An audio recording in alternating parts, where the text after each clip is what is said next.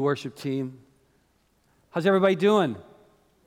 We're doing great? That's good to hear. I mean, that's good to hear, especially in this day and age. I got a question for you.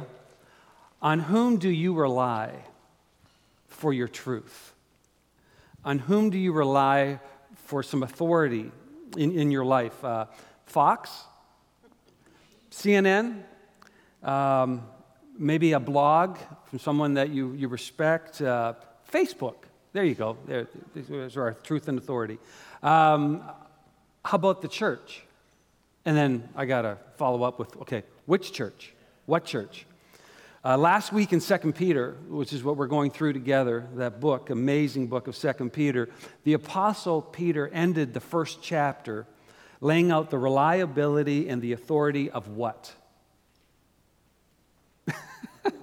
Oh, good. Great class. You all get a mediocre face. No happy face for you. Okay, God's Word, the authority and the reliability of God's Word. It's our only anchor. It's our only anchor in the swiftly moving current that's going on in our culture. And like our last study before 2 Peter, when we went through the book of Jude together, the evidence that you and I are being obedient to that Word comes down to examining our character. Yes, our character. Is how we live each and every day, how we respond to whatever life throws at us, is that an accurate story of the new life that God has given us through Jesus Christ? That's how we evaluate that kind of evidence. There's a book, and it's called The Go-Between. And here's the opening line of the book. I think it's a great line. The past is a foreign country. They do things differently there. Isn't that awesome? That's such a great opening line for our new lives in Jesus Christ. Our past is a foreign country. Our past is not the way we do things anymore. Apply that to every area of your life in light of God's grace and God's mercy, and you come up with things like, in the past, I was defeated and I was discouraged. I was frustrated with life, but the past is a foreign country. I don't live there anymore. I exist in a different place now. Do you? In the past, I often spoke harshly to my wife and my kids, but I don't live there anymore. I do things differently now. In the past, I put my wants ahead of everybody else's needs. In the past, I was overcome with resentment. In the past, I felt like my life was going nowhere. In the past, my prayer life was non-existent. But the past is what? It's a foreign country. In the light of God's mercy, in the light of God's grace, I don't live there anymore. I do things differently now by God's power and by God's strength, and as I read in His Word how I'm supposed to now live. And Peter now moves on from that whole dialogue in chapter 1, and he moves on to chapter 2 to point out that, okay, the reality is that many people still live in the past. That's a reality. And you and I live with them. You and I have to live our life in Jesus Christ before them, in the same muck and in the same mire. And there are false road signs all around us. They're in our face every day as we seek to walk differently by God's grace and God's mercy. So let's get to it, all right? 2 Peter, are you there? I'll have most of it on the screen, but it is wonderful to follow along as you can. 2 Peter chapter 2, starting in verse 1. But in this present darkness that you and I now live, there is always a caution. There's always a caution for you and I as followers of Jesus Christ. That's why we need to heed to the light of God's Word that will expose our pathways for us and show us where we're supposed to walk. But false prophets arose among the people. Remember, he just said God's Word is 100% true, always has been, always will be. But there are these false prophets who arose amongst God's people. Peter had in chapter 1 told us that God's Word was 100% true and is being fulfilled. Everything that was said in the Old Testament is coming true. But there was evil right there at the door, waiting to sway God's children away from the truth. just as there will be false teachers among you, like today. And this is 2,000 years ago. You and I, we've got untruth. This untruth all around us in every shade imaginable. These false teachers, Peter goes on to say, will. Did you get that? Peter's about to make a prophecy. A prophecy that is coming true and that is still coming true today. These false teachers will infiltrate your midst. They're going to get into church with destructive heresies, even to the point of denying the master who bought them. That would be Jesus. And as a result, they'll bring swift destruction on themselves. That's true, but look at verse 2. But many people are going to follow their debauched lifestyles. And because of these false teachers, the way of truth will be slandered. Be ready for it. Verse 3, and in their greed they will exploit you with deceptive words. I've heard someone say, follow the money trail. And that will tell you where someone's really coming from. Their condemnation produced long ago is not sitting idly by. Their destruction is not asleep. It's going to come. As I read that, did you think of Jude that we've just gone through together, the letter of Jude? It sounds just like Jude's message, right? Well, check out this next section. I'm going to read it for you.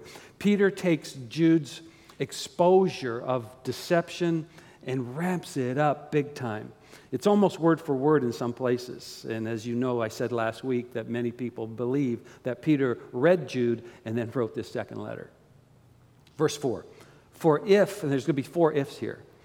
For if God did not spare the angels who sinned, Jude talked a lot about this, but threw them into hell and locked them up in chains and utter darkness to be kept until the judgment.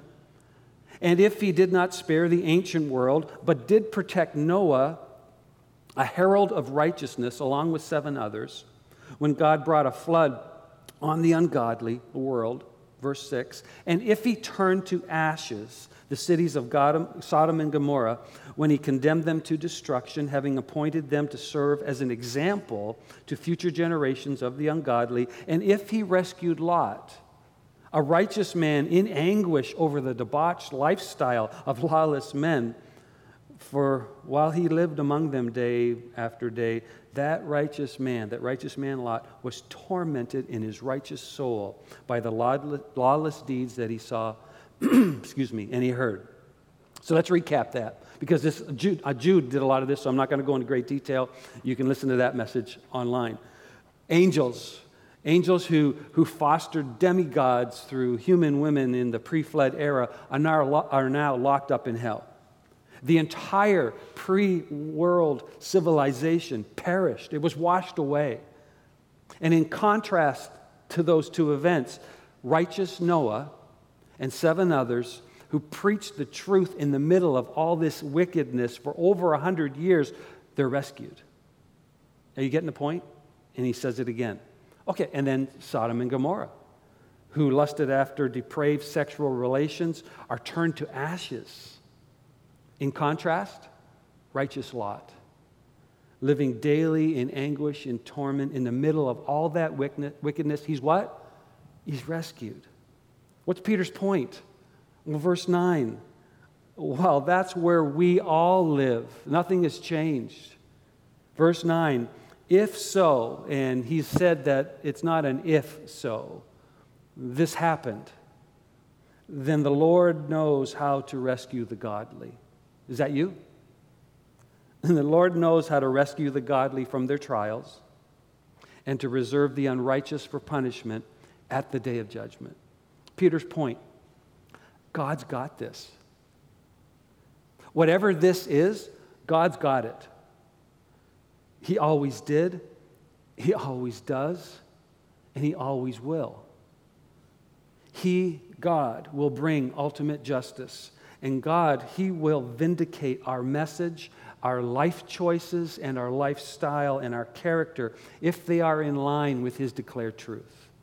God will vindicate all of this and make it all right.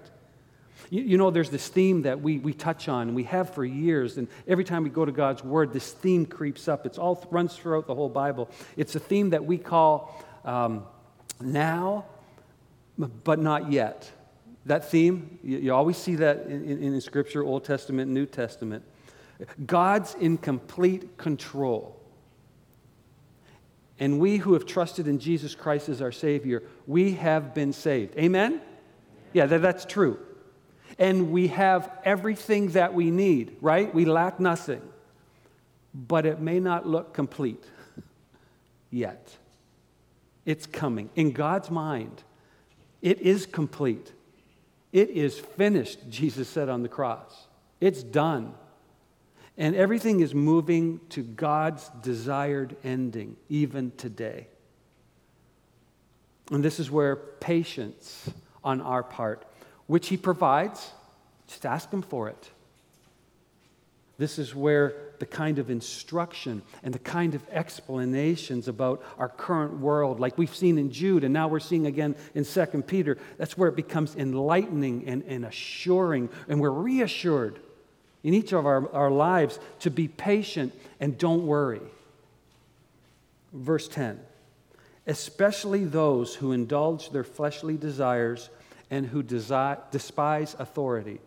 Brazen and insolent, they are not afraid to insult the glorious ones, which we discovered in Jude's little letter, that these are the angels.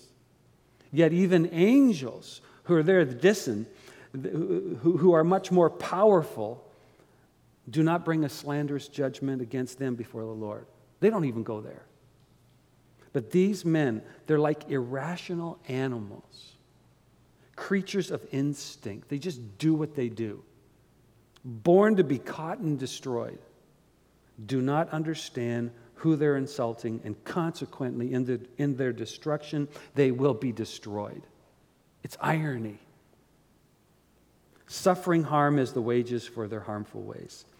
People who do not want others' best interests, people who do whatever they desire in spite of others' best interests, people who redefine what freedom in Jesus Christ really is in order just to satisfy their own whims and desires and to be able to do what they want to do.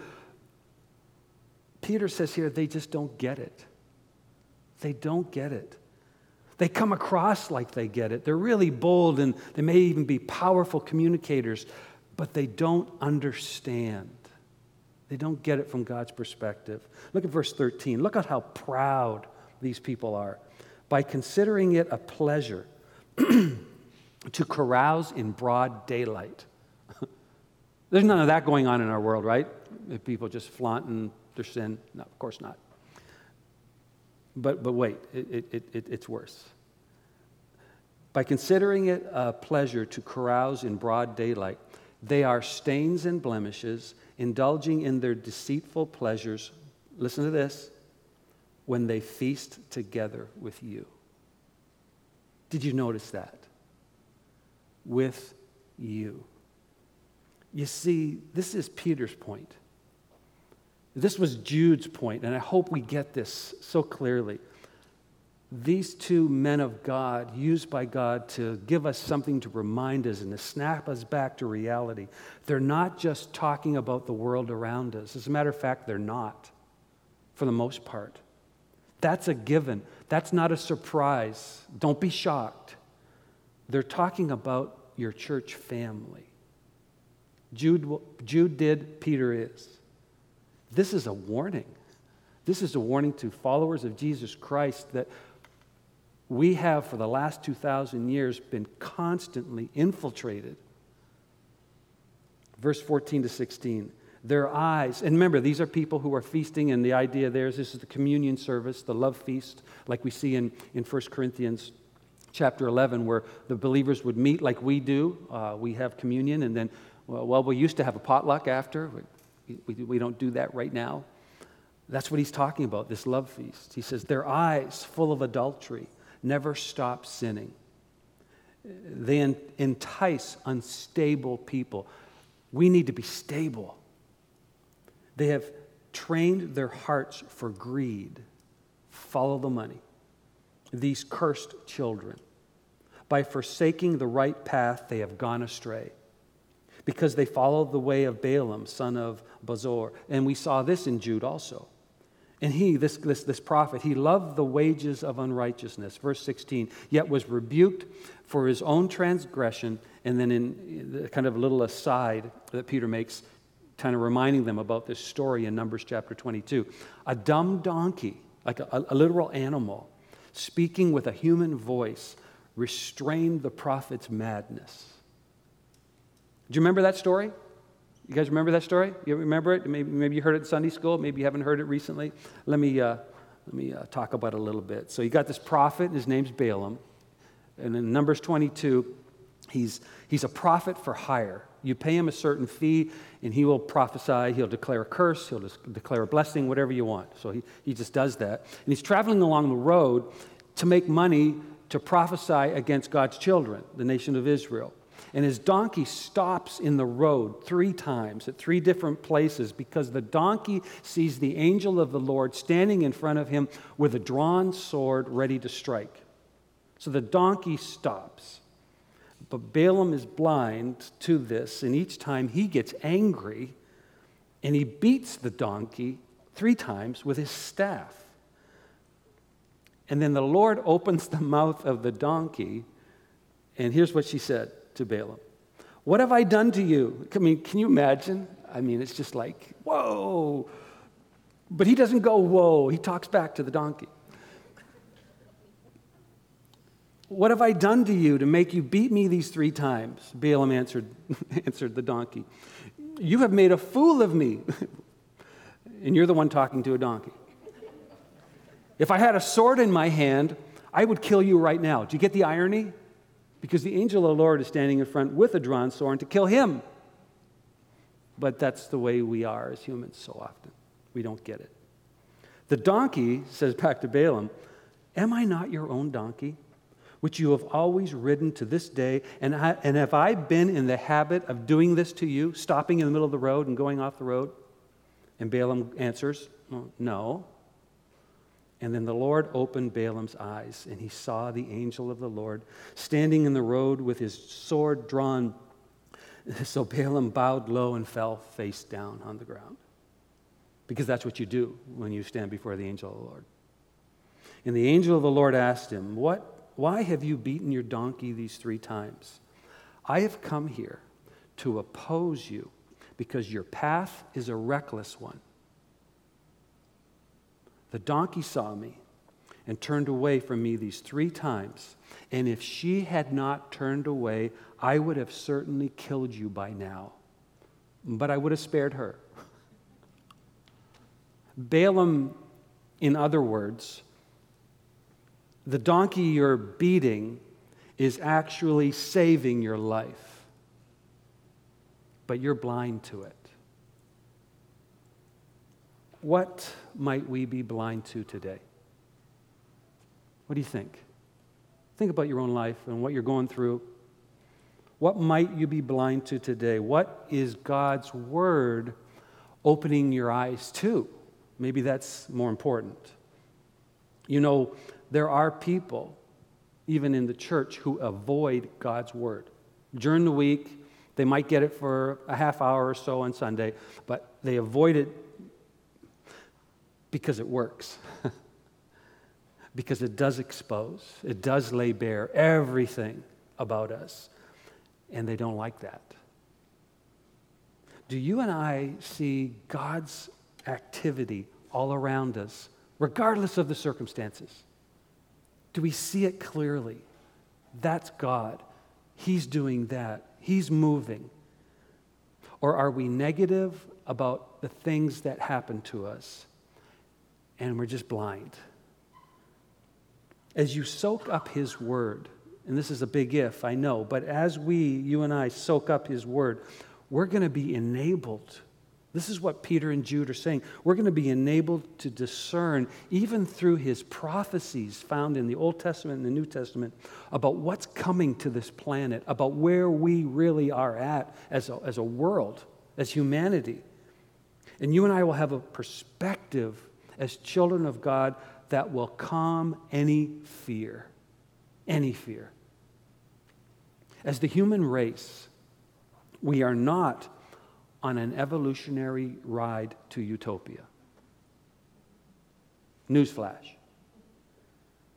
As a human race, we are not becoming all we can be. And there's no one on the planet who possesses the power to create world peace. It's not going to happen. Have we been, or are we today swayed by only what we see with human eyes, to only what we hear with human ears? What's it going to take to wake us up? A talking donkey? I don't think so. Because what we're seeing here in God's Word is it's perspective. And it's already available to us, to each of us, the right perspective on our present condition, no matter what it is, through the enlightenment of God's Word. And we know the answer. We know the answer. What's his name? It's Jesus. Jesus the Christ. A humble, crucified, resurrected Savior, who is God in the flesh and that therefore was able to bear the wrath of God that you and I deserved. He took it. And he's coming back one day. Do you believe that? And I know there's many people today are saying, how about today? That's good. That's the perspective. He's coming back one day and he's going to let justice roll. He's going to vindicate all the wrongs that have ever been done. He's going to make everything right. And in the meantime, before that day ever comes, you and I have the privilege as Jesus' brothers and sisters, his servants, we get to communicate God's love to every one of our neighbors, whoever they are, wherever we find them. And we get to communicate to them this perspective that we gain from God's Word, that whoever believes, that whoever trusts in God's Son will have everlasting life and will escape the wrath and the justice that is coming. That's the perspective. But what Peter and Jude are telling us is that there's this infiltration of God's truth. There's this bending, there's this warping of God's view of reality. And it's been going on for hundreds and even thousands of years. And it's through false teaching, it's through false prophets, and it's been taking place since the beginning of time. So it should come as no surprise to you and I today that anyone who teaches, me, anybody else, anyone who comes up here and declares that it's the Word of God they're speaking, has to be evaluated and has to be substantiated by the very Word of God. Look at Paul and Silas. This is in the very beginning of the gospel penetration of the world, when God's at work and they move into a new territory with the gospel of Jesus Christ. And in Acts chapter 17, here's what this is how Luke records it. And when Paul and Silas arrived, they went to the Jewish synagogue. That's where they usually went because that was the first opening where people are actually opening the Word of God. And these Jews were more open-minded than those in Thessalonica, where they just come from and where they had to run for their lives. For they eagerly received the message. Why? Because they examined the Scriptures carefully every day to see if these things were true, if these things were so. Therefore, and what happened? Many of them believed, along with quite a few prominent Greek men and women. Look at Paul's warning to the church in Rome, which was becoming the center of the church in the entire world. Globally, Rome was becoming this place. In Romans 16, 17 through 20, Paul says, "Now I urge you, brothers and sisters, to watch out for those who create dissensions and obstacles contrary to the teaching that you have learned." Watch out. They're here. Avoid them. Just avoid them. Don't give them a moment. For these are the kind who do not serve our Lord Jesus, but they serve their own appetites. Shades of Jude, shades of Peter.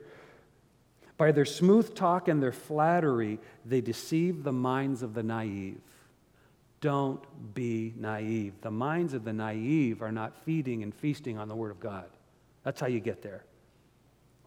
Your obedience is known to all, and thus I rejoice over you. You guys, you're obeying God's word. It's awesome, but I want you to be wise to what is good and innocent to what is evil. The God of peace will quickly crush Satan under your feet. See, this is a given. Don't worry. The grace of our Lord Jesus be with you. And then look at how the Apostle John puts it in 1 John 4, 1-3. Dear friends, don't believe every spirit. Don't be so gullible. But test the spirits to determine if they are from God. Because many false prophets have gone out into the world. This is 2,000 years ago. By this you know the Spirit of God. Every spirit that confesses Jesus as the Christ who has come in the flesh is from God, but every spirit that does not confess Jesus is not from God. And this is the spirit of Antichrist, which you have heard is coming. It's now already in the world. Many will follow anyone who proclaims loud enough that they have all the answers and does it persuasively and has good stories and gets you laughing, gets you crying, gets you moving through the whole gamut. Especially they'll listen if those answers are what they want to hear. That's what the Bible calls tickling your ears. Like, it's an election year this year. Watch for the promises. They're going to come fast and furious. They are already. But even in the church, watch out for the false promises that can't be backed up and substantiated by the Word of God. You see, there's a boldness that you're going to find in a greed-centered message. There'll be a boldness. It's alluring, that boldness. It's convincing. It's like, well, they must know what they're talking about. They're so firm in it. They're so sold out to it. And we read here in 2 Peter that boldness is an evil vice. But a boldness for the true gospel message, that's a godly virtue. Watch for that. This Peter, who we're reading from right now, and the Apostle John used to do ministry together. And back in Acts chapter 4, we read about how they prayed to God and what they asked for. And I think it is exactly where we as a church, you and I as followers of Jesus Christ, this is where our prayers need to be, even through the current coronavirus. Acts 4, 27-31. They both prayed for and demonstrated this kind of gospel boldness in their prayer to God. For indeed, they're talking to God now, okay? For indeed, both Herod and Pontius Pilate, right, who crucified Jesus Christ, with the Gentiles and the people of Israel assembled together in this city, they're in Jerusalem at the time, against your holy servant Jesus, whom you anointed, God. And they did it to do as much, get this, as your power and your plan had decided beforehand would happen. They're just playing into your hand, even though it looks so wicked and vile and evil. And now, Lord, pay attention to their threats to us and grant to your servants to speak your message with great courage, a boldness, while you extend your hand to heal, while you bring about miraculous signs and wonders through the name of your holy servant Jesus. And then when they had prayed, look what happened. This is God's response to this kind of prayer. Just want you to catch this. We need this. Catch this. The place where they were assembled together was shaken. And they were all filled with the Holy Spirit and began to speak the word of God courageously. This kind of gospel boldness is consistent with humility and obedience. This kind of gospel boldness that we're reading about is where our attention and our focus needs to be. But any boldness that glorifies self is the opposite, and it's a deadly vice. And as we've read here in 2 Peter, it leads ultimately to destruction, not to the grand offerings it gives. I was reading this last week of the account of this little boy, when he was a little boy, that he was in a lake with his family, and they're on a boat, and so they were diving in and out of the water. He dove into the water, and when he got back into the boat, he was completely disoriented. He kept asking one question. He said, I kept asking, what time is it? And then someone would tell him what time is it, and a second later he's like, what time is it? It was really weird. That's all he could say, and it's what he constantly asks, even after he was told. So his mom and his older brother, when they get back into the shore, they get into the car, and they rush him immediately to the hospital. And the whole way on the drive, he's saying, what time is it? What time is it? And they're getting annoyed. He's getting annoyed. And they discover at the hospital that his disorientation and this one persistent question he keeps asking is the result of a concussion that he received when he dove headfirst into the lake. He hit the water, but thankfully, within 24 hours, he's back to normal. Unfortunately, it appears that many Christians are experiencing a cultural concussion. I see it all the time. I read it in blogs and posts, in articles all the time. I hear it on TV all the time. A cultural concussion that only seems to become more disorienting over time. It's not getting better. We all, every one of us, dive into the deep end of our culture each and every day that we wake up. Because that's where we live. We don't have an option. We live in this world. We're not supposed to get out of the pool. I know some Christians try and they cloister themselves. I don't read that anywhere in the New Testament. And we find ourselves repeatedly asking fundamental questions about our faith and about our practice and how we should live and about the world around us, and we keep repeating them. We keep asking them. I hear this, and I even think this myself sometimes. When did people start thinking this way? How did we as a society end up here?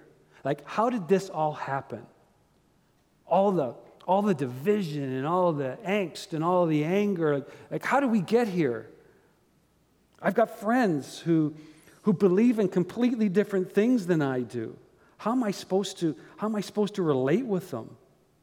How am I supposed to deal with this? These questions that we ask over and over again. I'll find my questions. I got a couple more here I want to share with you if I can get them.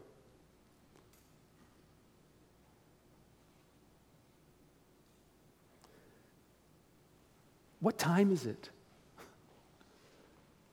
What is the society that we're in? How do I relate to my friends?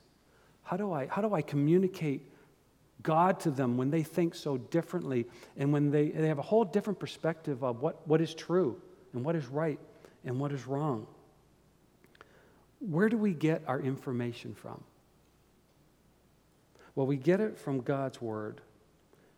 This young boy, he was frustrated with his mom and he was frustrated with his dad because they stopped answering his question, what time is it? And they were frustrated with him because he kept asking that same question. When you get a concussion, you become completely disoriented. You forget how to live. You forget all that you used to know. You don't know where you are at. You don't have a firm foundation or ground. You can't truly connect with other people. And one of the first steps in getting back to your bearings is to have the right roadmap, to have a compass, to show you which way you're supposed to go. And both Jude and Peter have made it so very clear to you and I that where we go to get our information is God's Word. We go to the Bible. And then the next step, once you get that information, is to seek to understand the terrain that the roadmap is taking you through. What is it that I have to walk through today? How do I relate with all these people who are coming from a completely different philosophy than I am? Then we now find ourselves there. If other people's way of thinking remains completely foreign to us, if it's not seen in the light of God's mercy and God's grace, his declared word, we will inevitably become angry, defensive. We may even become discouraged when we try to speak to other people about our faith. It's not that we're asking everybody to go out and live in the world like the world. That would be sin. We're not saying that. No, the past is a foreign country, remember? In the light of God's mercy and grace, I don't live like that anymore. I do things differently now, but God has left me here. He's left me in this mess. And he's commanded me to speak his truth. He's commanded me to speak his truth to everyone who is around me, who I come in contact with, like someone once did for me and for you, like for many of you. And then God shined the light on the darkness of your life, his bright light of life and liberty and freedom in Jesus Christ, and he showed you that you needed saving, and then he saved you out of the darkness. But if you and I get frustrated by our inability to communicate effectively what it is we believe, our beliefs, you may experience some self-doubt. Is this Christianity thing really true? Is all of the Bible really authoritative and true? You may experience some fear. I don't want to be seen as hateful and intolerant, so I'll just keep my mouth shut. We won't talk about politics and we won't talk about religion. You may be filled with resentment. People are insane and they're ruining our culture. And you resent it, and you look like you resent it. Or maybe just apathy. People aren't going to listen to me anyway, so why bother? Today, Christians, they seem to be choosing to either live out their lives with a private faith, where they keep it to themselves, or they seem to be living out an angry faith. It seems to be those two extremes. And our witness for Jesus Christ is rarely effective when we're fearful or we're angry at the people we're supposed to be reaching. They're the ones who need Jesus. So we have to constantly return to the humble gospel boldness. Humble gospel boldness that Jesus Christ has called us to, and the gospel boldness that all the apostles displayed with such convincing power. I want to ask you to rise with me. We've got a lot of work to do as a church. We've got a lot of work to do in our society. This isn't the time to sit and be stagnant and let the world continue on its pathway to hell. We've been called to say something. We've been called to do something. So let's pray. And then let's communicate to God through our praise and our worship that we're on board with his plan.